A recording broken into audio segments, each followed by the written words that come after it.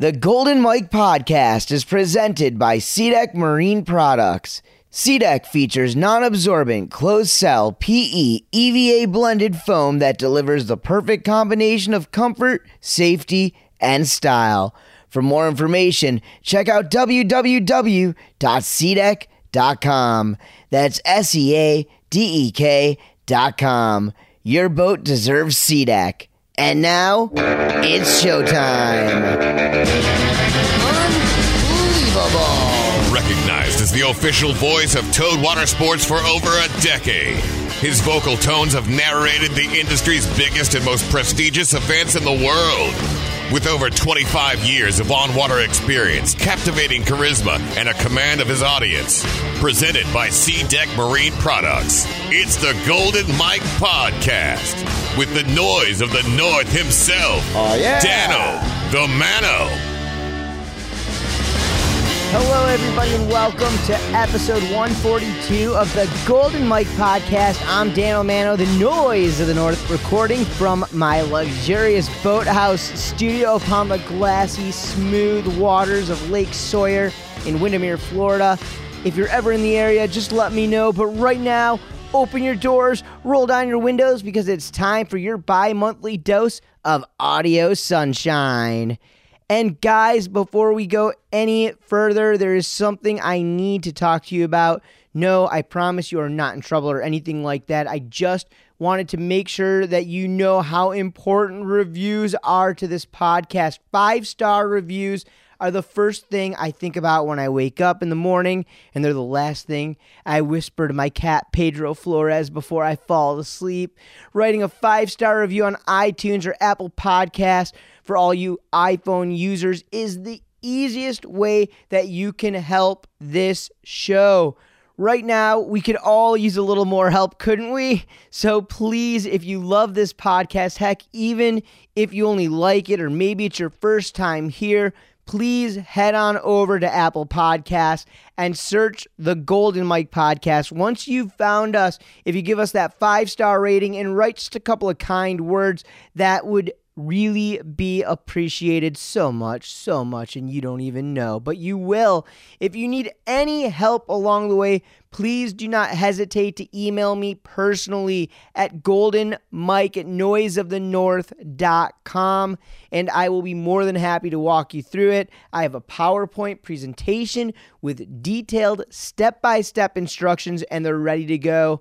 In all honesty, guys, that's really all it takes to help raise the awareness, the profile of this podcast, and push it to the top of the charts. With each 5-star review, I grow stronger and taller, and I hope one day I can be 7 foot tall. So what do you say? Can I count on your review? I know I can, and that is AWESOME. And if you can't spell, that's awesome, my friends. I also want to remind you all that in addition to listening and sharing all 142 episodes of the Golden Mike Podcast on iTunes and Apple Podcasts, we are also available on many, many, many other podcast listening applications for Android devices, also on SoundCloud, and even on my very own website, www.noiseofthenorth.com. But if you're only going to do one thing, just leave us a nice 5-star review on iTunes and Apple Podcasts. I'm only going to ask like 12 more times. And for all you social media butterflies out there, please like and follow the Golden Mike Podcast on Facebook. Tag us in your content and follow me personally on Instagram at Dano T Mano. We do have a fantastic and ultra amazing episode for you guys today. For those who listened to my last episode with John Dreiling, you might remember that we mentioned a guy by the name of Dave A.V. Well, folks, just like Beetlejuice, we must have said his name 3 times because my guest today is none other than Dave A.V. himself. For those of you who aren't familiar yet, Dave A.V. is a wakeboarder, a viral content maker, a professional drone pilot, and he's able to bring all 3 of those things together to make some of the best wakeboarding footage out there today. If you are on Instagram, he is a must follow at Dave_AV. Dave and I actually met because of John Dreiling. John mentioned I was interested in connecting, having him on to hear his story on the podcast. And after a few back and forth DMs, it was all set up. Dave was in town, Orlando town that is, and if you guys follow any major wake park rider or boat rider today, you probably saw or have seen some of the content come out, whether behind the scenes or posted up on Instagram. Dave was here in town. He was filming all the boys, and it's pretty easy to social distance from a drone. I will admit, though, when I had him over, things were a little bit looser here in Florida. We did do our best to be safe and responsible out there while podcasting and in the boat. Dave AV and John Dryling, it was great to have them over here at the Boathouse studio. That day, the lake was so smooth, we had no choice but to get out there and shred.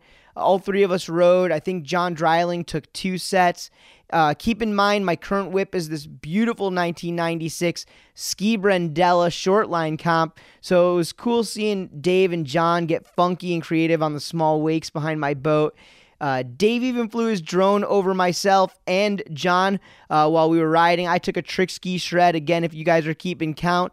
We recorded the episode following our ride out there on the water, and seriously, it was the first time I had ever met Dave, and it was great to hear all about his journey so far in the world of towed water sports, and I was stoked to introduce him to the world of Dano the Mano. And now, my friends, it's time to hear it all. Let's get to it. We got Dave AV. He's right here on the Golden Mike podcast. Dig it. Aw, yeah. Hey, I want to take a minute to officially welcome our newest sponsor, Midcoast Customs, to the Golden Mike podcast family. Midcoast Customs is a professional vinyl wrap shop specializing in commercial vehicle wraps, custom graphics, wall wraps, boat wraps, and so much more. They're based out of beautiful Rockford, Illinois, and as a 3M preferred installer, they have been leading the way in vinyl wrap installation for years. I personally can't thank them enough for all the work they've done for the Golden Mike podcast, some of the events that I'm affiliated with, including Feet on Fire, and of course, Twin Lakes Corn Fest. If you guys have been to any of the events, then you already know what they can do. They have an amazing attention for detail, and their work is always quality. Whether you have 1 or 100 vehicles to wrap, my boy Jarrell and his team have you covered. To see more of their work and capabilities, check them out at midcoastcustoms.com. Let me spell it out, MIDCOAST. There's a hyphen, customs.com. Presented by SeaDeck Marine Products. It's the Golden Mike Podcast with the noise of the North, Dano the Mano.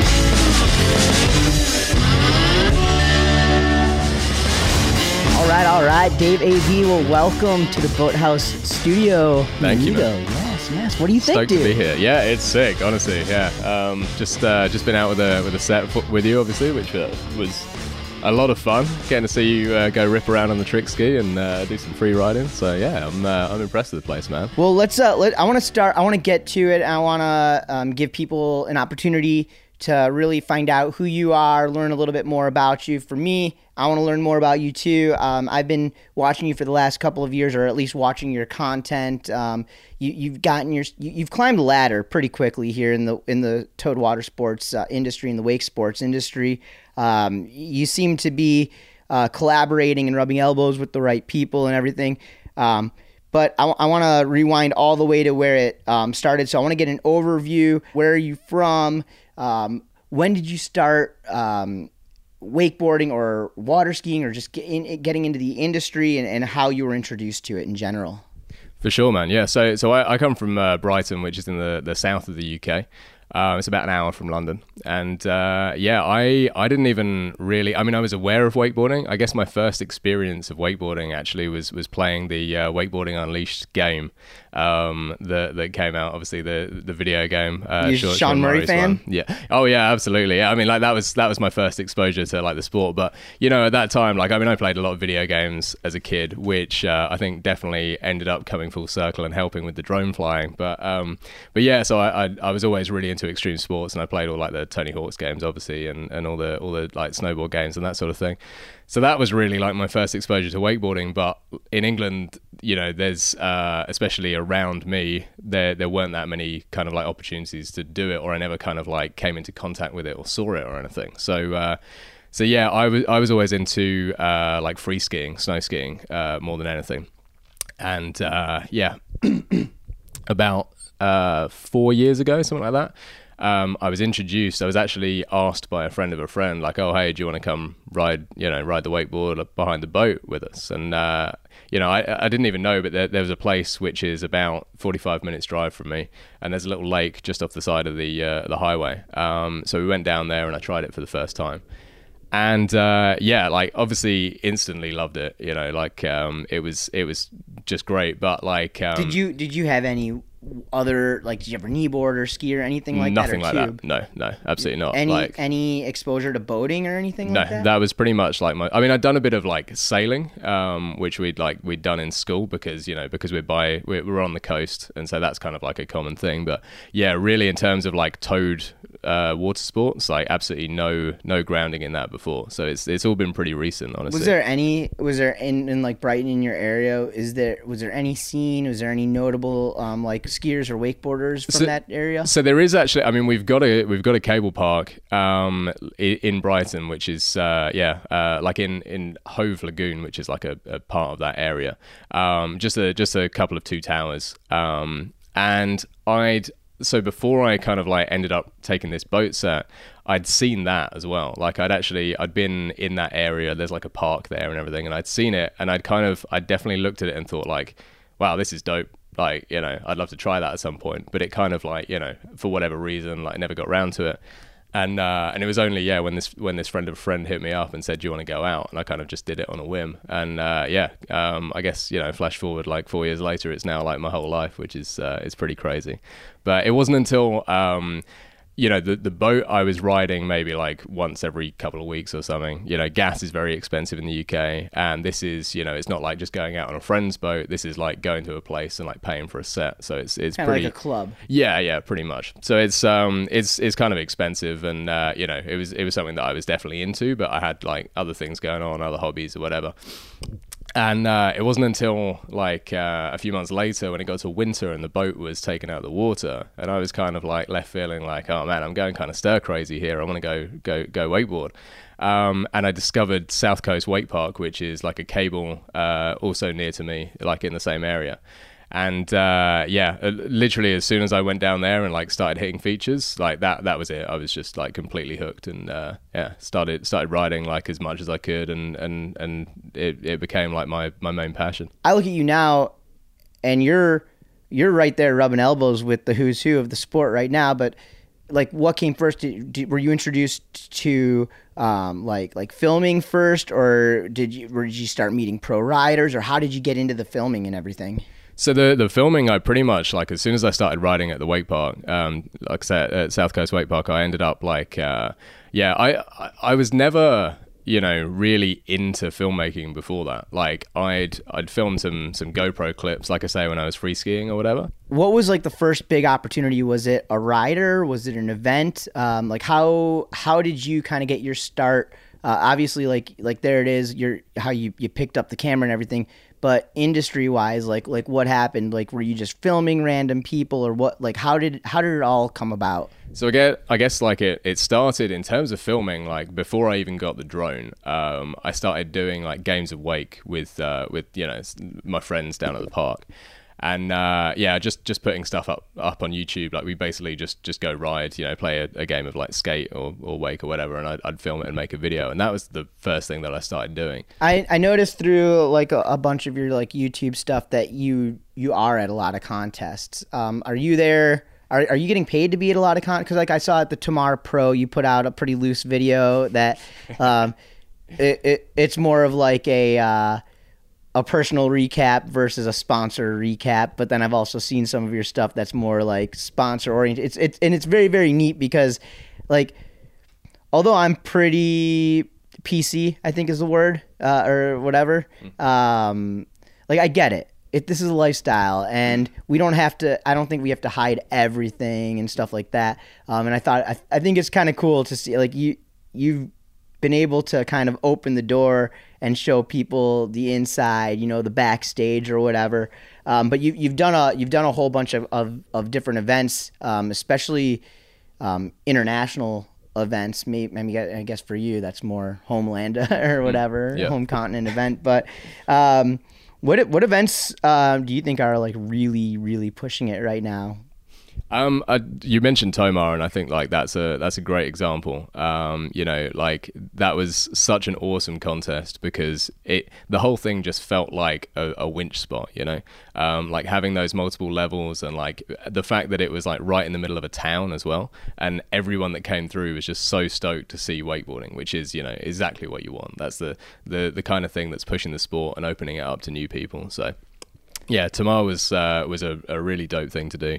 And I mean, yeah, like with the edit, I guess I just wanted to kind of like, you don't necessarily see that behind the scenes sort of thing. So it was cool just to show a little bit of like, kind of like what happens with the boys. I honestly, when I put that out, I wasn't sure if, like how people would react to it, if it was like going too far. And there's definitely a lot that I cut from that video. Right. I was just like, nah, that literally can't see the light of day. But yeah, I mean, it's good. I think it actually got a really good reaction, and so like I'd like to do some more of that stuff. Like that, I was there being paid to film the event itself, and pretty much just hand over the footage, and that's normally the way that it goes. Sometimes I'm asked to do the edit at the end of it or whatever. But with this one, that was just like a little personal thing for YouTube. I just thought, it'd be fun for people to see this, and it was such a good contest that I think it was great to do that. So yeah, Tamar is awesome. Plastic Playground I think is doing great things in terms of like pushing like features riding, and it's obviously it's such a shame at the moment with all these contests being cancelled with the corona situation. So hopefully we can get back to that soon. You think that with the kind of lack of contests moving into 2020 this year, do you think that, or do you even see that riders are taking advantage of this situation to kind of create more personal content and stuff?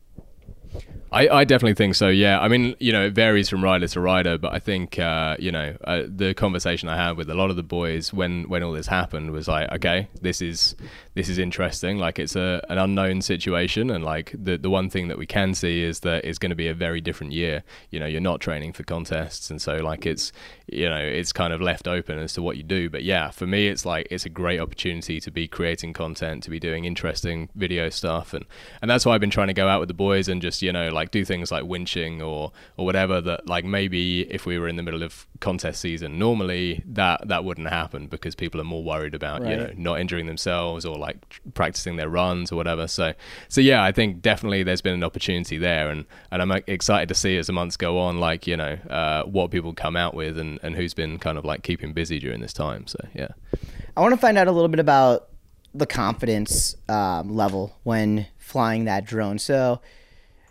today, you went out and rode with me on my boat, and you launched your drone from the boat, and you captured it back in the boat as we're moving, as we're cruising around. It's obviously can't be easy. It obviously can't be cheap to lose a drone. Which we're in the. It's not like you're in a field and you can go find your drone if you lose it. We're on lakes. Where does that confidence come from, and how were you able to build it? And was it something that was there from the beginning? Did you lose drones? Played a lot of video games when I was growing up, and I definitely think that helped with like the hand-eye coordination. In many ways, like I wish that I'd been doing that in this era, because people are winning like $3 million off a Fortnite tournament or whatever. It's a much more lucrative time to be like be a nerd and be into video games, but for sure it's something that helped me when I started flying the drone. But I think the thing that a lot of people message me and say like can you give me some tips on how to fly, or like what I can do to fly better, and the one thing that I have to come back with to everyone is that it's just about practice, and it's exactly the same as wakeboarding. Like the more hours that you spend on the board or like on the sticks, it's gonna translate into that kind of confidence, you know. So it's just trial and error and putting the hours in. So I don't even know how many like thousands of hours I've flown at this point, but like that definitely helps with it. And so like even down to something like launching off the boat, you have like mishaps as you go, or you have like kind of like scary moments, and you think, okay, right, like that didn't work at that point, I'll learn from it, and it's just something that builds up over time. So. Well, you've had so many riders who have said when it comes down to it, you never miss a shot. You're the most consistent drone pilot out there. But what really sticks in my head is that riders are saying that you never miss a shot, right? Knowing that some of the highest level riders in the world are saying this about you, like how does that hit home? Yeah, I'm stoked to hear that, man, honestly. And I mean, I've definitely heard that from some of the boys before, but that's something that I pride myself on. It's like, I think, coming into it as a rider, I know that I would feel the same way. And some of these guys are putting their lives on the line, like you can just be doing laps at the cable or behind the boat, but like if it's some serious like winch stuff, you don't want to go and take that massive risk and stomp the trig perfectly and then find out that you didn't get it on film because like the drone was like too close or does it like, happen? out of the way. I mean, you can never be completely perfect, but like I would definitely I'll always try and like err on the side of caution. At the same time, it's like, for me, my main focus, as well as making sure that we always get the shot, is making sure that it's like cinematic, I guess. A lot of people fixate on kind of like flying close or whatever, but actually like flying close to someone isn't hard. Making a shot look interesting to especially people that aren't into wakeboarding already, that's the challenge. And so trying to shoot something like cinematically and make it kind of like I focus a lot on trying to make my shots as smooth as possible and keeping them dynamic and interesting. So that's kind of like my main goal when I'm doing it. But it's dope, like I definitely think like all the riders kind of recognize that, and it's cool to see. So yeah.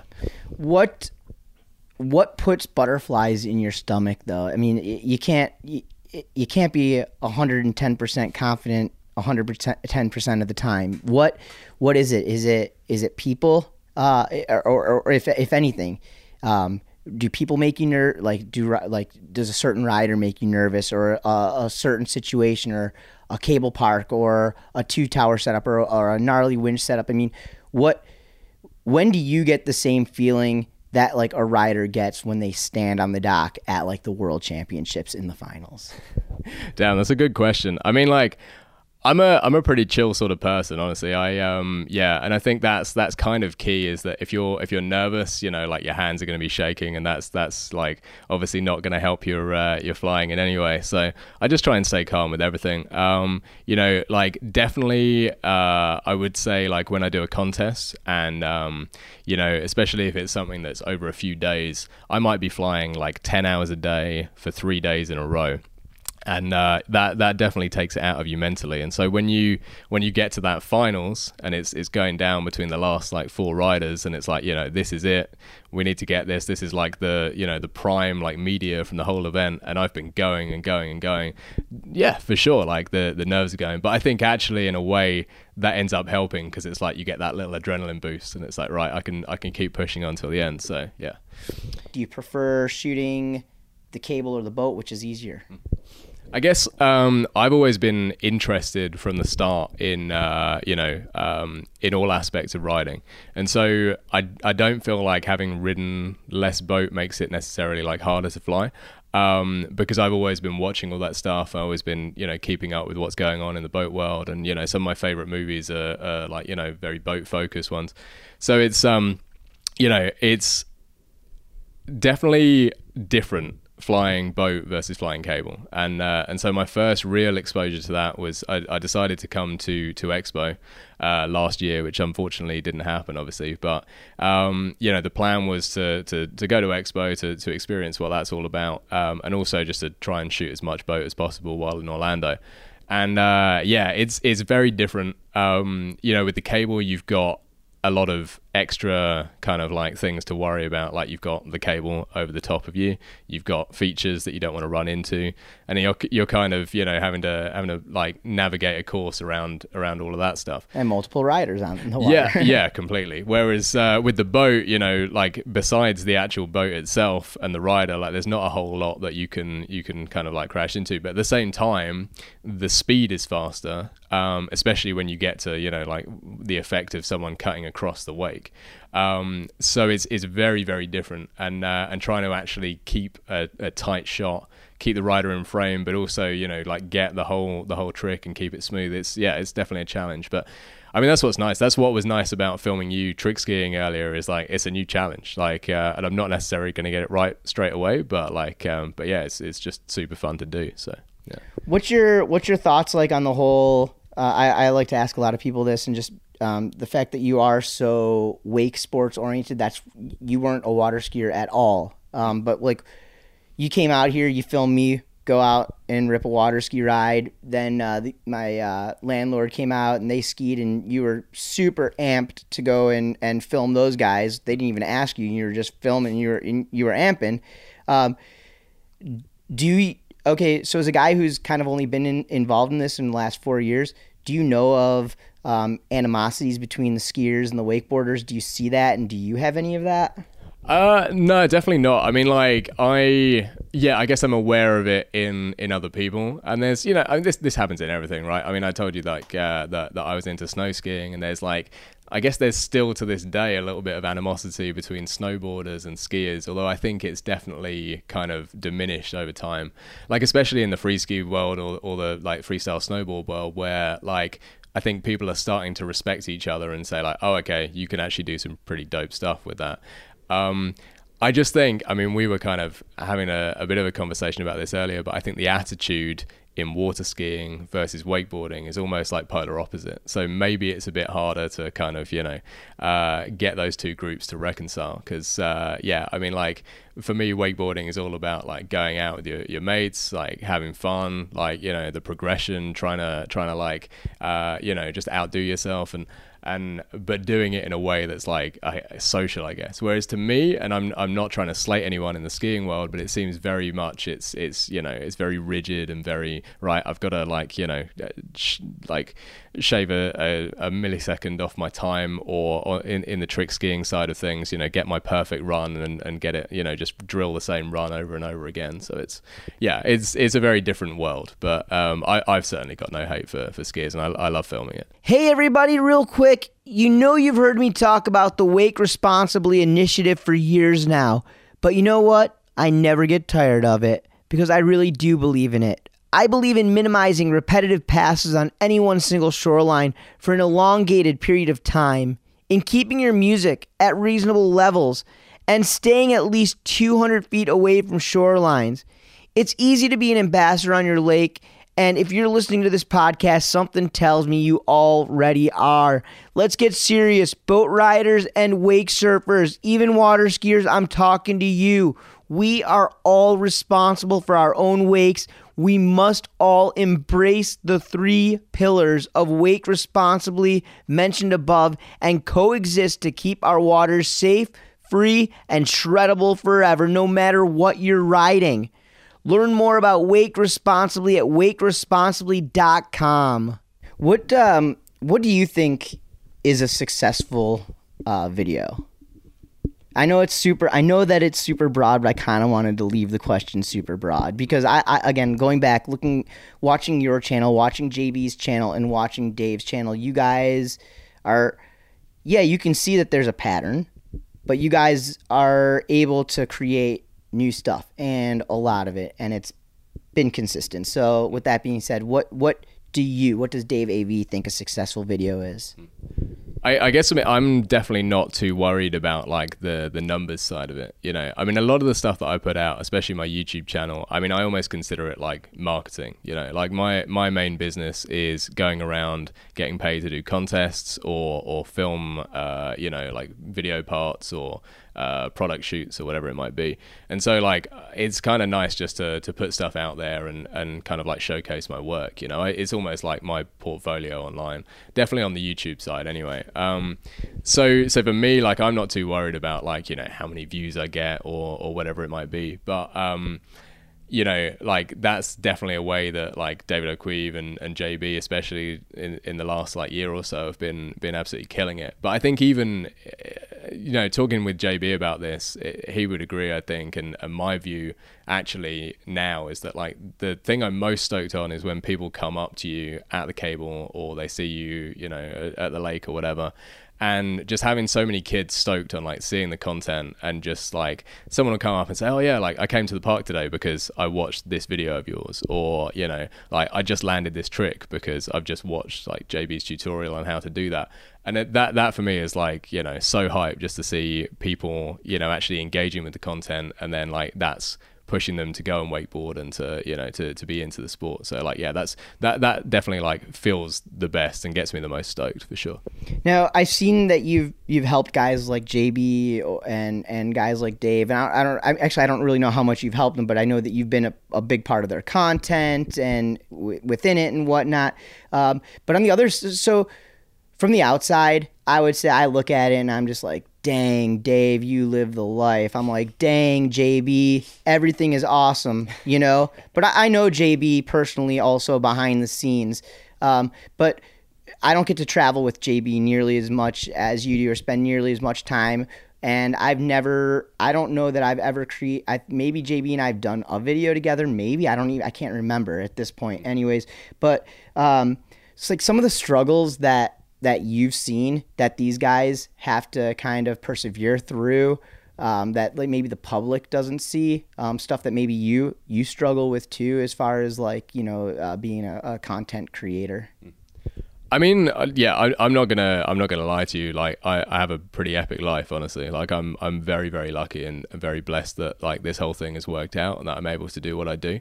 And yeah, I mean, I quit, like, a 9-to-5 job about 2 years ago to go and do this, like, drone filming thing full time. And I think a lot of people around me just thought I was completely crazy. But, you know, I'm getting to travel the world and do what I love, and you know, I've got so many sick friends through this sport. And yeah, just having a blast, really. But I guess, like, the one struggle that I think there is, whether you're a rider or a filmer, and something that I've definitely experienced, is, like, I feel like the wake industry is not very willing to support people financially, and, you know, they'll always come back to this idea of, like, oh, there isn't budget for this, like, the sport isn't big enough. But that 9-to-5 I was just talking about, I used to be an accountant. Like, I know how, like, how business works. I understand, like, you know, margins and the amount of profit that you make on a product. And there's money in wakeboarding, for sure. There's plenty to go around. So yeah, it's, but, you know, if you don't, but, you know, I come to it. I do an event. I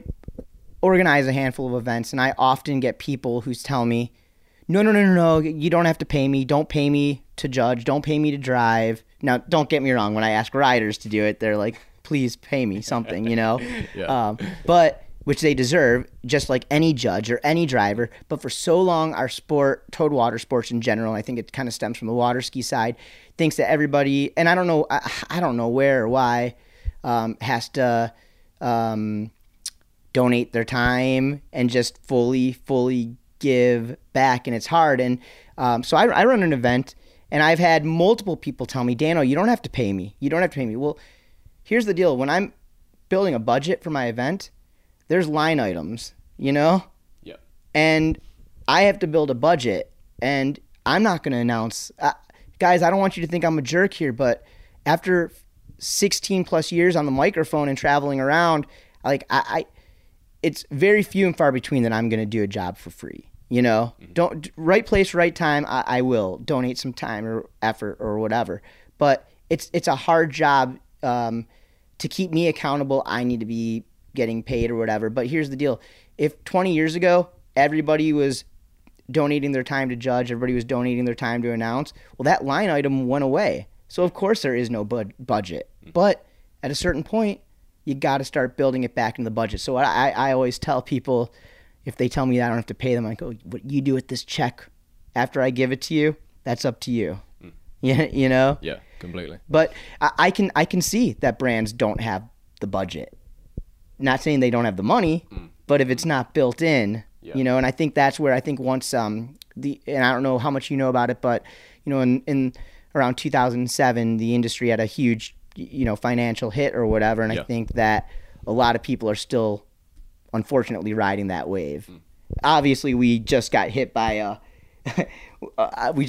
whole nother, you know, unfortunate situation. But do you have any tips on for like up and coming content creators or drone fly? Obviously, I know you're saying, you know, practice flying and stuff like that, but more or less, like when I'm asking, I'm not necessarily asking tips on how to fly the drone, but how to keep producing relevant content.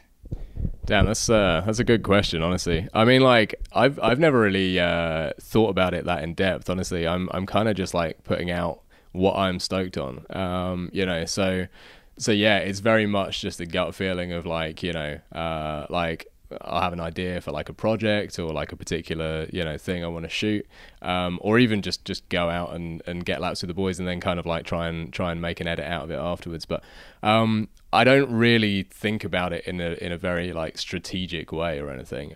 You know, sometimes I'll put out something that's like a bit kooky just because I find it funny. You know, or sometimes I'll make something that's like a little bit more serious. But yeah, I think just that. I think it's a good piece of advice though to just do what you feel, because you know then you're going to keep that passion for it. I think if you were going to go to it in that kind of cynical way of like, right, what's going to blow up the hardest, or like, you know, what's going to get me the most views, then I think you're kind of doing it for the wrong reasons. Is that ever in your mind?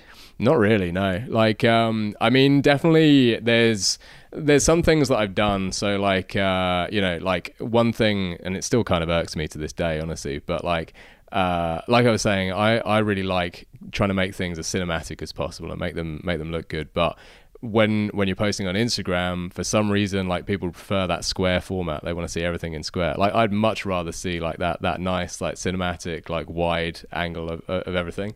But at the end of the day, like stuff doesn't perform unless you post it in a square. So I do that, you know, so there's like little concessions that you can make. And for sure, like, you know, I think it's better for my content to be seen by people, you know, rather than like be great but like not be seen. It's like that whole thing about like, you know, if a tree falls in the woods and no one's around to hear it, right? So, you know, and I think that you could probably say is the case with some of the content like from the magazines at this point, is that like, you know, even if the content is great, like a lot of them are just not getting the views on that stuff. So it's definitely a factor to consider, but I always try and keep it real, and you know, I wouldn't post something up if I wasn't like personally happy with it. I would never do it like just because I think like, you know, oh, this is going to blow up, right. This is going to be, and you know, respect to guys like you know, Steele's doing that kind of like, you know, like stuff to go viral, and he does it in his own way and in a funny way, and obviously they started doing like all the, you know, like all the golf trick shots and that sort of thing, which I honestly in some ways I think is dope, but like, yeah, for me, like I don't want to do it just to like, you know, get more followers or whatever. That's not what I'm into. But at like, is it a hit at all when you post a video with Dave OC and you get 300,000 views on it, and then you post something that is special and you get 1,200? I mean, yeah, definitely. You know, like you're obviously, you know, you want everything to do well, and it'd be sick if there were, you know, like 100 times more people that were into wakeboarding and that like got behind this stuff. But you know, like a lot of the fun for me is just in the creating of it. You know, I have a blast actually like going out and doing the filming. I love doing the editing. I put out something that I'm happy with, and I've never been one to like care all that much about other people's opinions. You know, like I mean, it's definitely important. Do you see it? Do you read it? Like it like, have you like, I don't necessarily want to call you a victim, because it's the internet and it is what it is. People are, you know, what do they call them, like keyboard warriors or whatever, you know what I mean? They sit behind their keyboards and they talk smack, and nobody knows what it's like to sit behind a microphone for 8 hours a day calling tricks for kids under 6 years old to people over 60. Nobody knows what it's like to sit there and have to fly the drone over and over and over and over when the dudes you rode in with are already back at the hotel, celebrating from their awesome day. You know what I mean? So, yeah, I don't know. And it's all great and dandy in general, but no, the commentating side of it is definitely very difficult, man. I got a lot of respect for that. Like I've commentated some smaller events, like nothing too high level, but yeah, trying to keep it going that whole time and be naming tricks and like keeping the crowd. It's just tough. Like I know it's hard for me.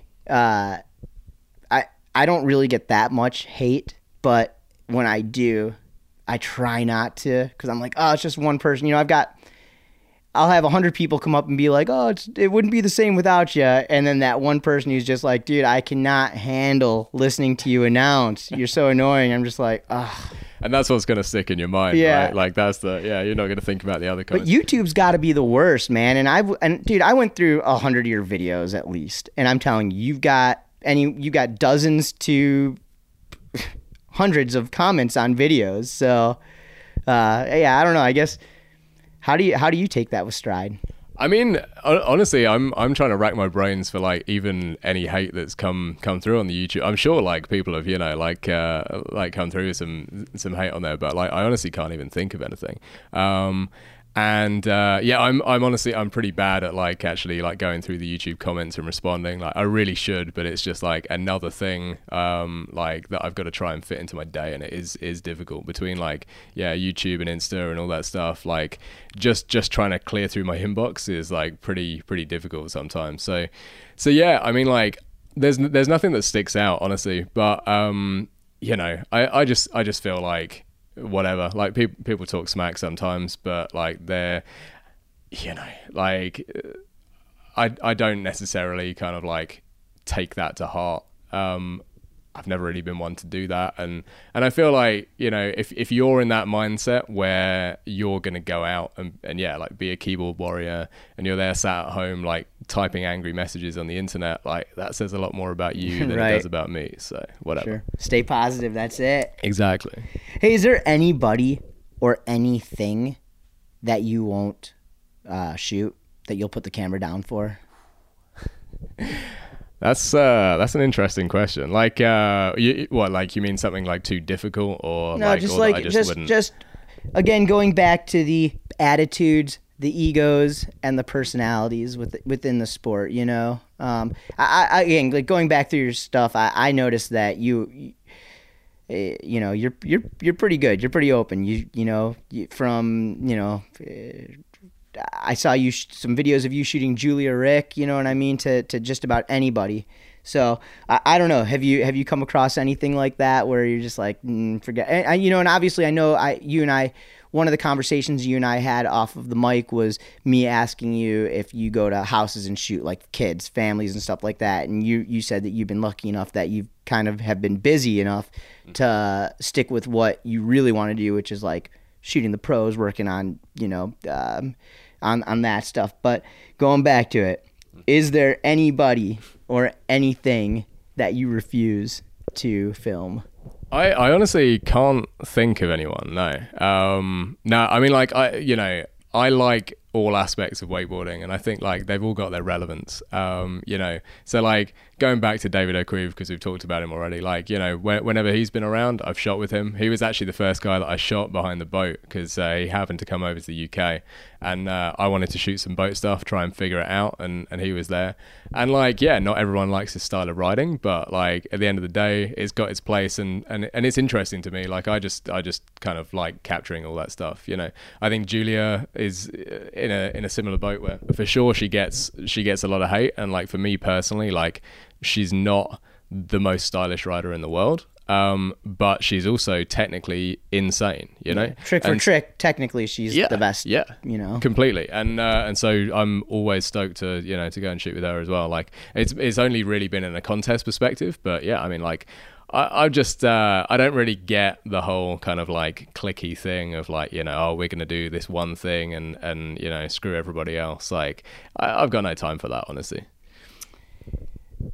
All right, I've just got a couple more here. Okay, so kind of sticking with that there. When you're flying the drone, you get an opportunity to see a side of riders that nobody sees. The beautiful thing about towed water sports as the person behind the boat is when you fall and you get angry, most of the time, unless you're screaming at the top of your lungs, not that many people are going to realize how frustrated and annoyed. But when a rider goes down, you don't continue following the boat. You stop right over that rider.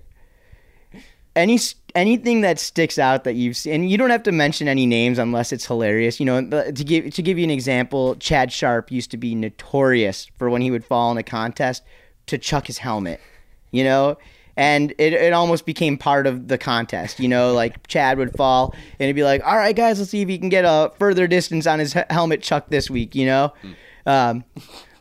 You know you've seen some stuff go down. Yeah, completely. Give me some of the funny stuff. And again, you don't have to drop any names unless you want to, but some of the stuff that you kind of seen. I mean, yeah, I don't want to kind of chuck anyone under the bus, but I mean, definitely the first one that springs to mind, and I'm sure he won't mind me saying this, but like Graham comes out with some really like wild noises sometimes, or just like if he's, you know, we're just like trying to get one trick and he's doing laps of the cable and you know, and it's not quite happening. Like you'll see him do all kinds of stuff, like, you know, like he'll be punching his helmet and screaming at the top of his lungs, and you know, I think we've all got like it's kind of like, you know, everyone kind of like finds it amusing and almost like he plays up to it as like for you know, for everyone's benefit and stuff. But yeah, I've never really seen anyone have like a full-on meltdown, you know, and maybe that's just because I haven't been into it for long enough. But yeah, I mean, hopefully I won't see that. I think like it's, you know, I've definitely seen people at contests kind of like do the classic helmet throw and stuff like that. But, you know, at the end of the day, like it's only a wakeboard contest. Like, okay, so let me ask you though, Dave AV, you're filming a set, you know, Rider A, you know, and they go down and they just come unglued and they lose their mind and they're having, to us, the most hilarious meltdown of all time. What are you doing with that drone? Oh, for sure, I'm filming the whole thing. Yeah, 100%. I might even leave it in place and then get my phone out so I can get the story as well. But yeah, like for sure. I mean, like, you know, so some of those best moments, and this is why I like to keep the camera rolling. Like, even if it's someone like riding around the cable park and you know, they'll just like fall on something really stupid, and it's not even the trick that you were necessarily there to film. But like, I like to keep that camera rolling because sometimes that turns into like the absolute best footage. You know, it's stuff that people want to see. People love to see a crash. So what about when you ever get those moments when, you know, I recall being a kid and just sitting behind the boat, not realizing anyone was in front of me, anybody was behind me, and I'd just be out there singing in my own world. But now you got drones flying around. How often have you caught a rider just that you're filming or something like that, and they're in their own like zone, their own world, just kind of out there singing, doing just some kind of like they have no idea? Oh yeah, that happens all the time. But I'm guilty of that myself as well. So like, you know, I'll be there just kind of like, I don't know, especially if I have headphones in, I'll end up just like with the rope between my legs and I'm just dancing and like, you know, getting like caught up in the music and just having fun. So again, I'm not going to try and like throw anyone under the bus. But yeah, it's one day I've got to make like an edit of just, you know, like all the unseen stuff, all of those like moments when people didn't realize they were being filmed, because there's some funny stuff in there. It would be sure. Epic, and I'm sure it would go viral, at least in our crew. Well, one of the last things I wanted to touch on is, and I thought this would be really important, is you've done a great job of making every bit of your journey worthwhile, and it starts from getting that first phone call for a trip, right? You get a call from somebody saying, hey, we want you here in the Philippines for CWC. When you get that phone call, though, that you're not single track minded into just that event. That's not it. You're being paid to go out to CWC, but you're going to make the best out of the journey there and the journey home, right? For sure. Yeah. Can you talk a little bit on that? Talk a little bit about your journeys, your trips, what you put into them, and you know what you need to get out of a trip to make it worth your while. That's a really good question, man. Not something that I've like necessarily thought about consciously, but yeah, I'll always try and like maximize my time anywhere. So yeah, I'm lucky that a lot of the time I'm getting paid to fly to a particular location and go and do a specific event. But once I'm there, there's no harm in going and like filming something else, or maybe getting to a different cable or a different lake or whatever. Sometimes the trips aren't paid. So like coming out here to America, it wasn't for a specific job, and obviously it was mid-corona when no one was trying to do anything. But I just thought, you know what, it's going to be a worthwhile investment for me to come out here and be working and getting after it. And yeah, that turned out to be like the right decision to make. So, yeah, I mean, I'll pretty much, I'm very much about like just taking on whatever opportunities come up, especially if they're interesting. How do you connect with though? Like, you've only been around 4 years. I know you're getting around, but there's got to be guys that you don't know. Like you come from the cable side of things, but I'm seeing you're filming Corey Tunison. Like, how do you connect with these people around the world? Like, do you just proactively like hit somebody up? And obviously now you are, quote unquote, you are Dave AV. Everyone's going to pick up your phone, your call. Everyone's going to respond. But I'm guessing it was a little different 2 years ago, Honestly, like, yeah, I guess I've been kind of lucky with it. Like on the boat side of things, it was crazy to me, man. So like when I came over for Expo last September, yeah, I'd kind of like established my name in the cable world, but like I say, I hadn't filmed any boat, and so I was definitely, the plan was basically get over here, just hit a bunch of boys up and see like who was down to ride and who'd be up for it, and yeah, I was like blown away by the response, honestly. Like anyone that I did message like was stoked to go out, and I was thinking I was going to have to explain who the hell I was or whatever, and I actually found it was more the case that people were hitting me up and they would say, oh dude, like I just saw you're in Orlando, like you want to come film behind the boat with me. So yeah, but especially by this trip is great. Like I haven't really like contacted anyone necessarily. I mean, we'll chat to like go and work out the details, but like more often than not, it's come from someone wanting to film with me, which is dope. So, and I guess like it was just surprising to me because I figured like I wasn't sure how many people would be into that cable side of things or would have even like seen my work, but I guess it had been shared enough by like the magazines and by whatever. So yeah, I'm in a really lucky position with that. But also like yeah, from the start, like I would just hit people up and say, hey, you want to film? Like I mean, who's going to turn that down, right? So definitely like if you're like just trying to come up and you're wanting to get into filmmaking, like there's no harm in like the worst someone can say is no, right? So yeah, for me, I've just got that passion for it, and I want to film as many people as possible. So yeah.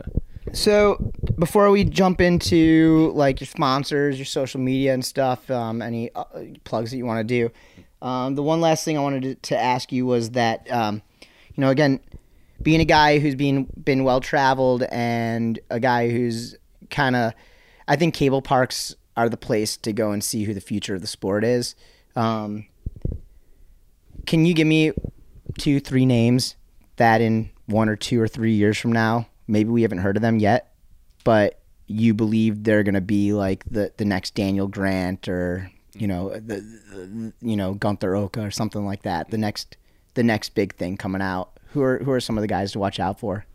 Damn, it's hard to say, man. It really is. Like, and I'm just like coming over here and starting to see like some of the Groms, even in Orlando, that they're obviously absolutely killing it. But yeah, there's a few guys like across the world. I mean, like I think more and more people are starting to get aware of like say like Clem Nadal in France. Like he's just unbelievably good. And I think there's he definitely still isn't getting like the kind of attention that he deserves, but he just absolutely rips. And especially you were talking about like the perspective of I get to see what other people don't necessarily because I'm just following people around and watching them for laps and laps. Like he will just go and do like a contest winning run like every lap, do a different set of tricks every lap, and he's just messing around, he's just having fun, but like everything is like so teed up, so crazy, like shooting like massive gaps and stuff. So So yeah, he's definitely someone that like I really like watching. I guess on the other side of it, like Pedro Caldas is someone who's kind of like, you know, he's now like, I think, getting to that stage of like being recognized, and he's on Hyperlight now, and you know, kind of like being respected in the way that he should be. But he's someone that, like, you know, from the first Plastic Playground, like I was filming him, and I like just thought that his style was so like crazy good, and he's someone that like it's been really dope to see that progress. But in terms of the Grommies, like it's, you know, it's so hard to say. I mean, there's like we were talking about like Kane Ward earlier, and like there's all kinds of like talents all over the place that you just don't know. But I'm excited to see like kind of where things are in a few years, and who's like whether we've got another person on the level of Daniel who's just, you know, like winning everything. So it's exciting times for sure. Very good, man. Well, dude, I appreciate you for coming over here and taking time and spending pretty much an entire day hanging out with me over here at oh no, it's been sick, man, honestly. Yeah, I appreciate you having me. Yeah, it's been cool. I'm kind of getting the itch to get back on the water here, to tell you the truth. But was there anything else? I mean, do you have any upcoming projects you want to tell me about real quick? So I've got a few things in the pipeline. Yeah, like a few things like still to be released. It's probably best if I keep all that kind of like under wraps actually at this point. I hate to be a tease, but that's all good. But then more importantly, why don't we just get to like the media, the social media and stuff, so that like people can like pop in and see what you have produced, and then kind of follow you and be able to keep up with everything. Great. Yeah. So Instagram, Dave_AV, YouTube, Dave AV. It's all pretty much the same across the board. Those are the two main sort of like channels that I post everything so through. Dave AV, that basically you give that to yourself, Dave Audio Visual, basically. So actually it started out it's my name shortened. So my name is Dave Avarillo. And yeah, basically no one can spell that. So when I first got Instagram, I just shortened it to Dave AV. And yeah, like just bizarrely, it kind of ended up working because of the whole drone thing. Like, yeah, people kind of assume it's aerial video or whatever. But yeah, that's the story behind it. Too funny. All right, well, shoot Dave that follow on the social media, and make sure you guys follow his YouTube channel as well. And then also, dude, you've come up through the ranks, and it seems like you got some people kind of helping you out, supporting you. Any like sponsors or partners or anything you want to throw a shout out to? Yeah, for sure. So like on the drone side, I've been really lucky to work with DJI. So that's been awesome, because it's you know, kind of like there isn't really a bigger sponsor than that in the drone world. And then from a riding perspective, so I'm supported by South Coast Wake Park that I mentioned. They've always been really dope with me, like supporting those Game Awake videos that I was talking about, and all the way through till today. And it's a great park that you should check out if you're ever in the south of England. And then Dup Wake, so in the UK, so Double Up, which I guess a lot of your American listeners are not maybe going to be familiar with Double Up necessarily, because it's not, unless they're a bit more old school. Right. But it's not distributed in the US anymore, but definitely in Asia and in Europe. Double Up is huge on the cable side. And so Dup UK are kind enough to sponsor me. Also shout out to our boy CeeLo. Yeah, shout out to CeeLo, he's the homie. And then on the so there also, I have been working with Rewinch lately, so that's something that I've been really excited to do.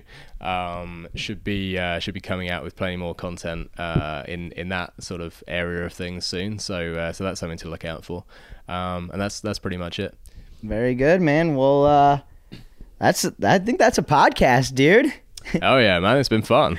Yeah, well, dude, again, I thank you so much, and ripping good time. I can't wait to see more of your media and everything, and it's been really great to meet you, and likewise, learn about you, and I hope everybody else gets a lot out of this, and I wish you a whole lot of luck with with your future endeavors. And I also hope that maybe one day you and I can collaborate on. I think you might have a little trick ski video coming out. I don't know. Oh, for sure. Yeah. No, it was hype getting to film with you, but like, yeah, I'm always down, man. I'd be hyped on that. Super cool. Well, there it is, guys. That's Dave A.V. with me. I'm Daniel the Mano, the Noise of the North, the Golden Mike Podcast. Please hang tight. We'll be right back. I'm going to pay some bills. Oh, yeah. Well, how awesome was that interview? I'm willing to say it was just as awesome as SeaDeck Marine Products.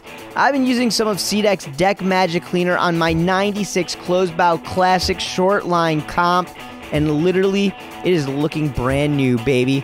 I've had to turn down some cash offers for it left and right, but that's all good. On top of that, SeaDeck is creating American-made products while supporting local mom-and-pop installers. And these installers are located all over the country, all around the world. They'll gladly come to your house, clubhouse, boat storage unit, your dock, wherever you could possibly need SeaDeck. They will come, they will digitally measure it, design it, and install the SeaDeck at your convenience. And you better believe that when they show up, they'll be wearing protective gear and your safety will be of the utmost importance. Just visit www.seadeck.com, that's SEADEK.com, to schedule a consultation today. Your boat deserves SeaDeck. Boating season is in full effect, so now that you've gotten a chance to see the competition, why not make your boat just a little more special with Roswell Marine? Visit their website, roswellmarine.com, to check out their selection of towers, accessories, marine audio, racks, and everything else your boat could ever need. Roswell's motto is quality without compromise, no matter what. Right now, I'm sure everyone could use a little more reliability in their lives, and there's no better feeling than opening up a package from Roswell Marine and knowing it's going to perform reliably from the moment you install it. Whatever you're looking for, be sure to use the dealer search function on their website to find the one closest to you. That website again is www.roswellmarine.com. The Golden Mike Podcast is back with the Noise of the North, Dano the Mano, presented by SeaDeck Marine Products. Hey, we are back, and I know I mentioned this in the interview, but I highly recommend you guys check out Dave AV's YouTube page called Dave AV, along with his Instagram at Dave_AV. He's got no shortage of awesome footage with some of the top riders in our sport. Give it a click if you haven't already. A big thanks to Dave and John Dreiling for arranging the connection. Dave is back in the UK. His content, in spite of what goes on in the world, continues to drop fresh and consistent. Very impressive. Thank you very much again, Dave, and I hope all you listeners enjoyed it.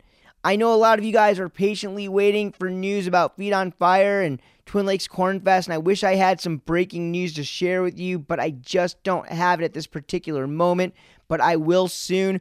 We are working harder than ever behind the scenes to make something happen, so you guys just keep sitting tight and good things will come. You can stay up to date on all developments at tlcornfest.com and feetonfirebarefoot.com, on Instagram at tlcornfest and feetonfire.barefoot. We're also on Facebook, so check us out. I promise we have news coming very, very soon. All right, an enormous thank you again to David AV for joining us and to the sponsors of this podcast for their continued support. Thanks to SeaDeck Marine Products, Active Water Sports, WSIA, Roswell Marine, Boulder Boats, Masterline, Centurion Boats, O'Brien, Leadwake, Slingshot, Conley, Radar, Ronix, Hyperlight, Midcoast Customs, and GoPuck. Behind the scenes, a special thanks to Jane Levy in the office, Arthur Shabashavich on copy, and the legend Rich Walsh on sound. Just a reminder, follow the show on Facebook, The Golden Mike Podcast, and me personally on Instagram at Dano T Mano for some sick disking content.